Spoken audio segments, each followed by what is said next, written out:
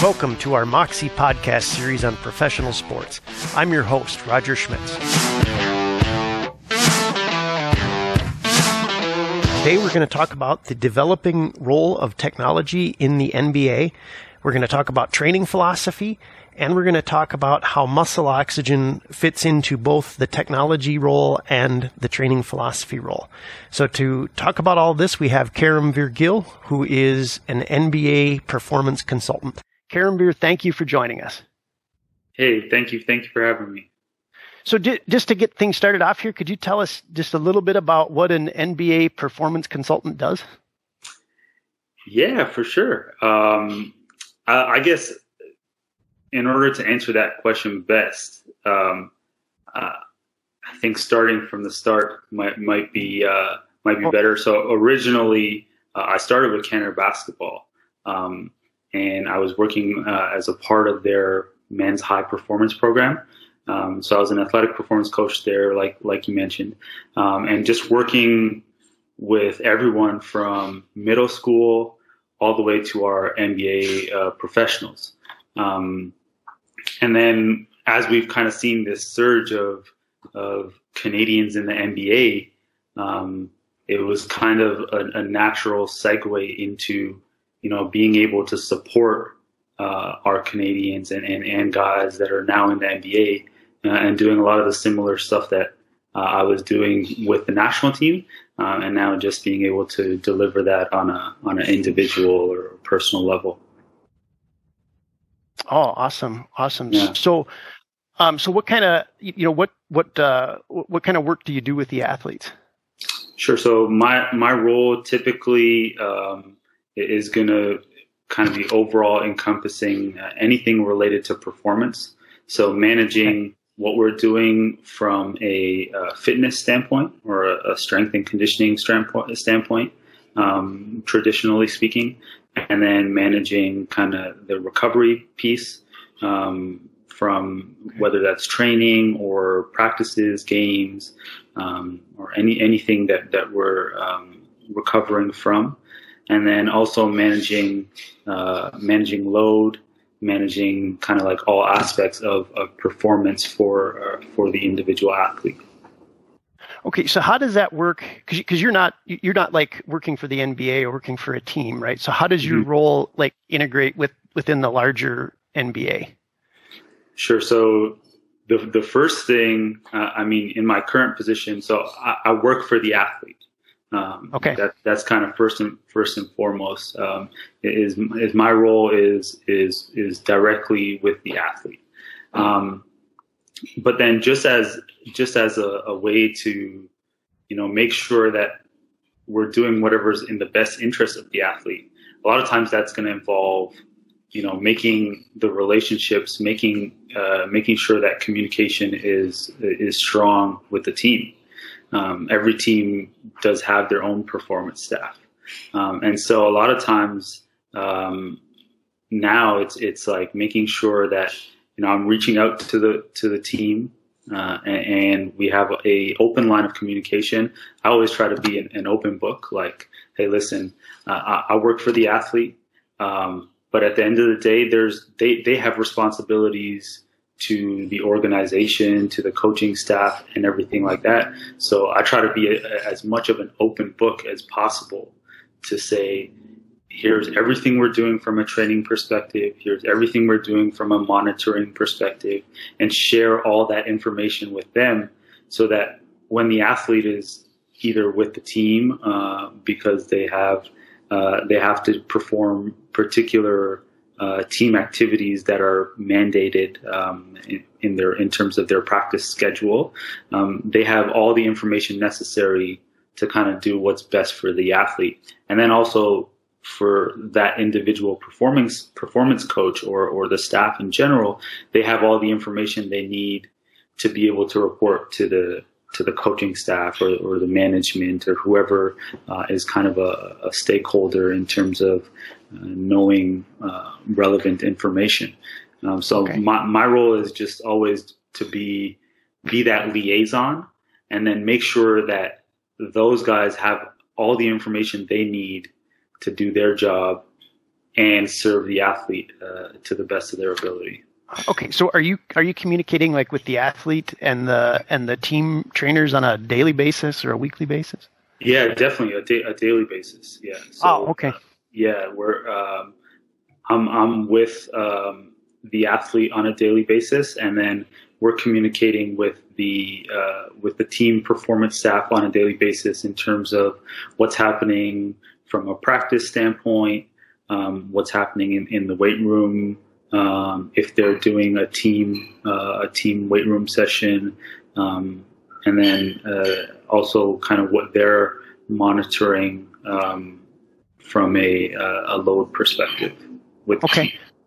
So is it common? Do most NBA athletes have a performance consultant of their own, or is it only the elites, or is it just the ones that prefer to do that?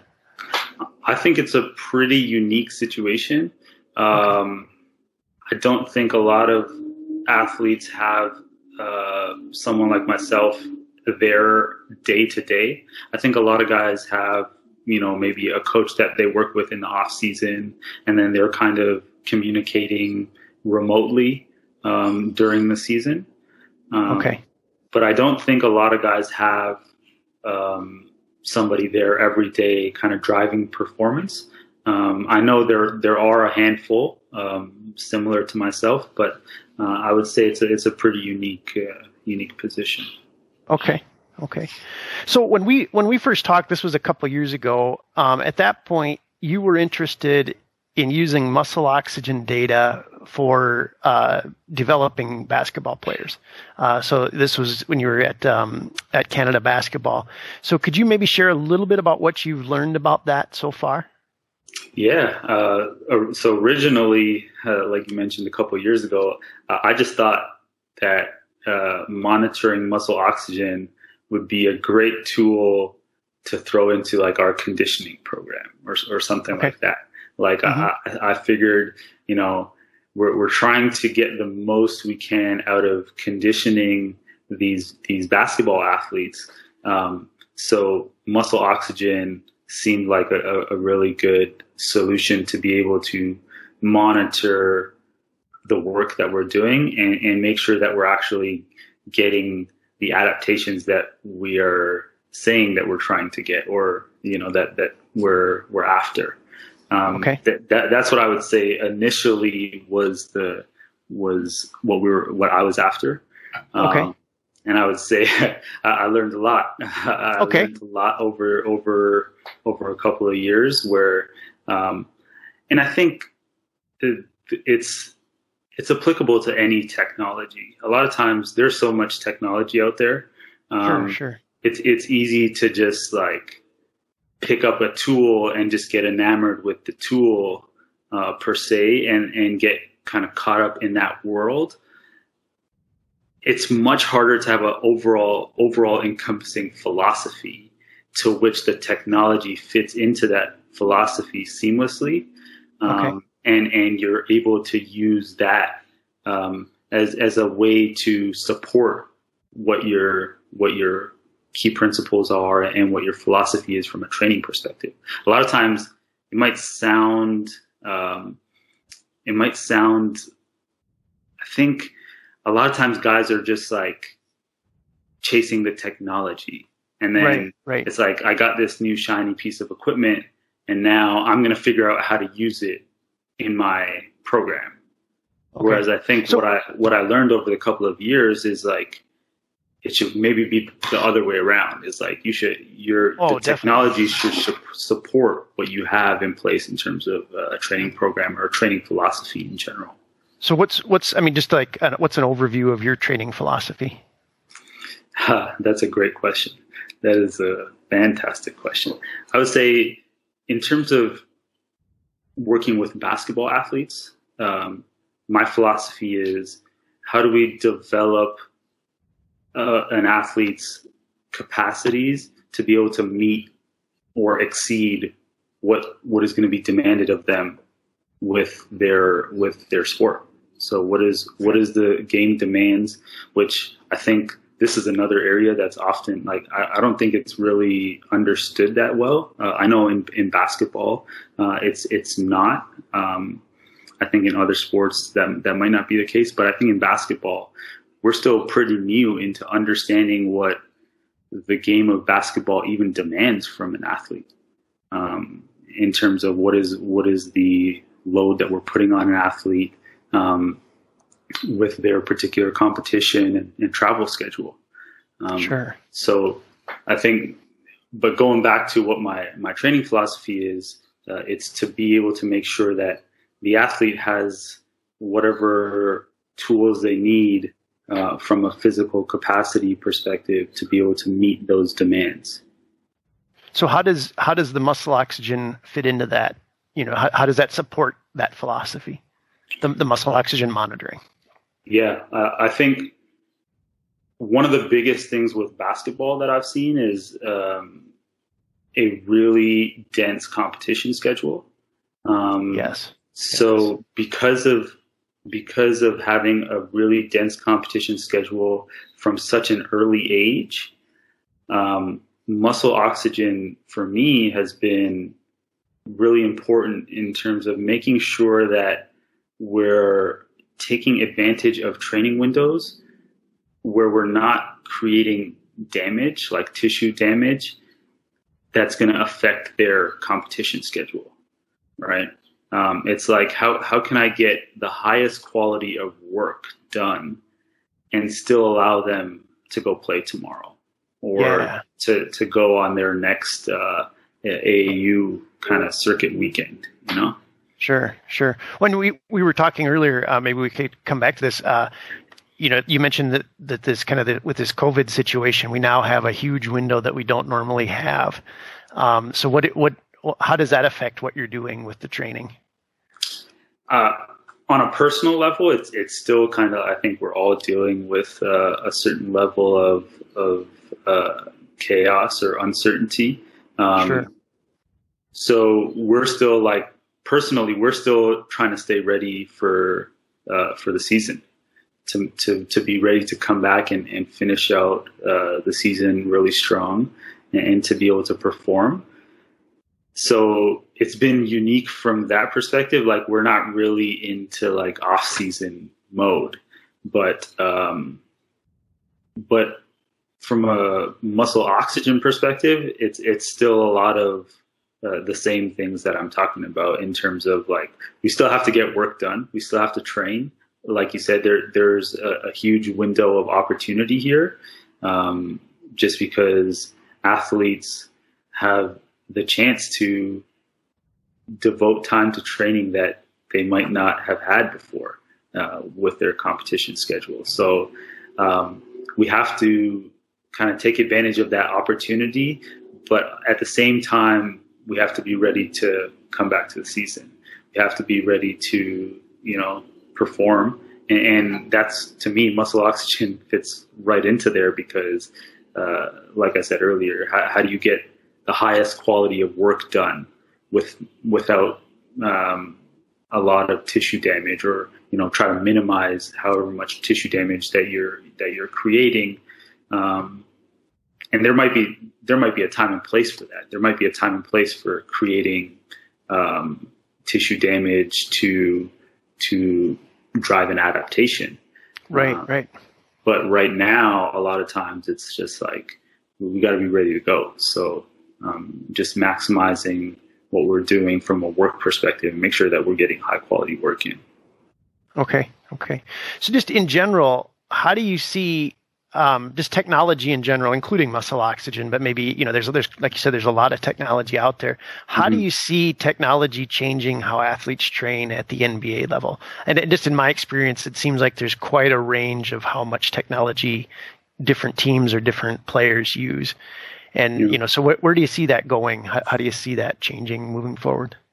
I think that we've seen a huge growth of technology over the last several years, with just teams are employing sports scientists and bringing in tons of different technology, or using external kind of technology companies to be able to test athletes, in terms of, force profiles and all this different great information that's available out there. I think that as we move forward, it's going to be imperative to have a compass, like have that philosophy and really understand what that philosophy is. And that compass then guides the technology. I think right now we're still in the phase of like technology's just running wild and okay. Everyone's kind of enamored with the new shiny object. At least in the basketball world, I would say that. And then I think at some point there's going to be kind of like the pendulum swinging back the other way a little bit and reining it in and understanding like more data is not always good. Like more information, more technology is not always a good thing. In fact, a lot of times it's going to create more confusion and more information. I'm sure a lot of people have said this before, and I know it's definitely not an original thought, but to me, it was always like you put more information or more technology in the hands of a average coach, and it's a recipe for making them worse, not better. Whereas if you put technology in the hands and data or information, let's say, in the hands of a good coach, of someone who's a master of their craft already, now that becomes a tool that supports what they were already doing and helps them take it to the next level. So I think creating that compass or that filter, so to speak, is going to be imperative moving forward. And so that's kind of something I wanted to ask you about is and you're kind of going there is, do you see just technology in general making the trainers or the coaches more important or maybe less important? And maybe how do you see that role changing? Is it going to be more critical to be a master? It sounds like that's kind of the direction you're going. Yeah, I think it makes the role of the coach more important. I can't tell you how many, performance staffs I've seen that, might buy a piece of technology and then because the coach, maybe didn't have the time to even pick their head up and understand what the technology can provide them, that it just ends up in a closet somewhere, Sure. So I think the boom of technology makes the value of a good coach even more so important. Okay. And then do you think like the role that you have as this performance consultant, is that going to expand? I mean, it seems logical that would continue to expand to kind of fill that gap of the ability to interpret all of this data. Yeah, I think so. I think that as more athletes become educated or knowledgeable about the power of some of these technologies and these tools and using them to their advantage, more people will want to have, coaches like myself who are able to drive performance on an individual level. I think you're going to see more and more of that just with kind of the landscape of the NBA in general and kind of where things are headed. So if there's a trainer or athletic trainer out there that maybe wants to be someone at your level, what recommendations would you have for them to get there, to kind of get to the level you're at, where you're working at the the highest level of basketball?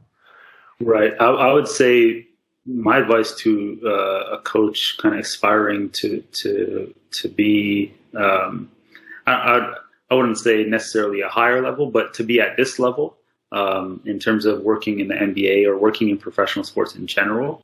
I think that the biggest thing is to just spend time testing stuff, like constantly ask questions. Like I think so many strength and conditioning coaches now, you just try to copy paste, or you try to let me try this program or that program. And I think you would be better served to just take a step back and question everything and then try to get results, and I would say I learned the most when I was kind of slapped in the face by technology, How so? So like the first one for me was a Megawave. Like I got into a Megawave, and similar to like when I got into Moxie, like it challenged everything that I thought was happening from a training perspective.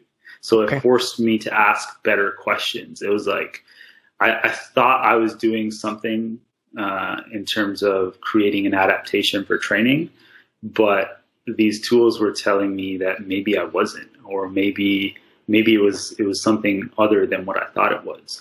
And I think that ability to be able to question everything and then just get results, that will trump, any shiny certification or letters that you could put behind your name. Okay. So what about, with the kind of the situation we're in right now, with remote training, does technology, I don't know if you can be with your athletes, on a daily basis even now, but I know a lot of trainers can't. Do you see this as being able to help those people that can't be with their athletes on a daily basis? Definitely.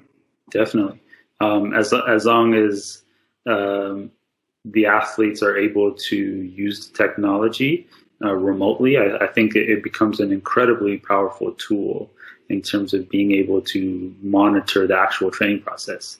And even more so now, because you can't necessarily physically be in front of your athlete. So now we have tools that you can use to be able to monitor exactly what's happening from a training perspective. Okay, excellent. All right, well, thank you so much for taking the time to share all that with us today. I really appreciate it. And best of luck. I hope the season can get back going again safely, as very quickly, at least as soon as possible. Yeah, thank you for having me. I hope so too. All right, take care. All right.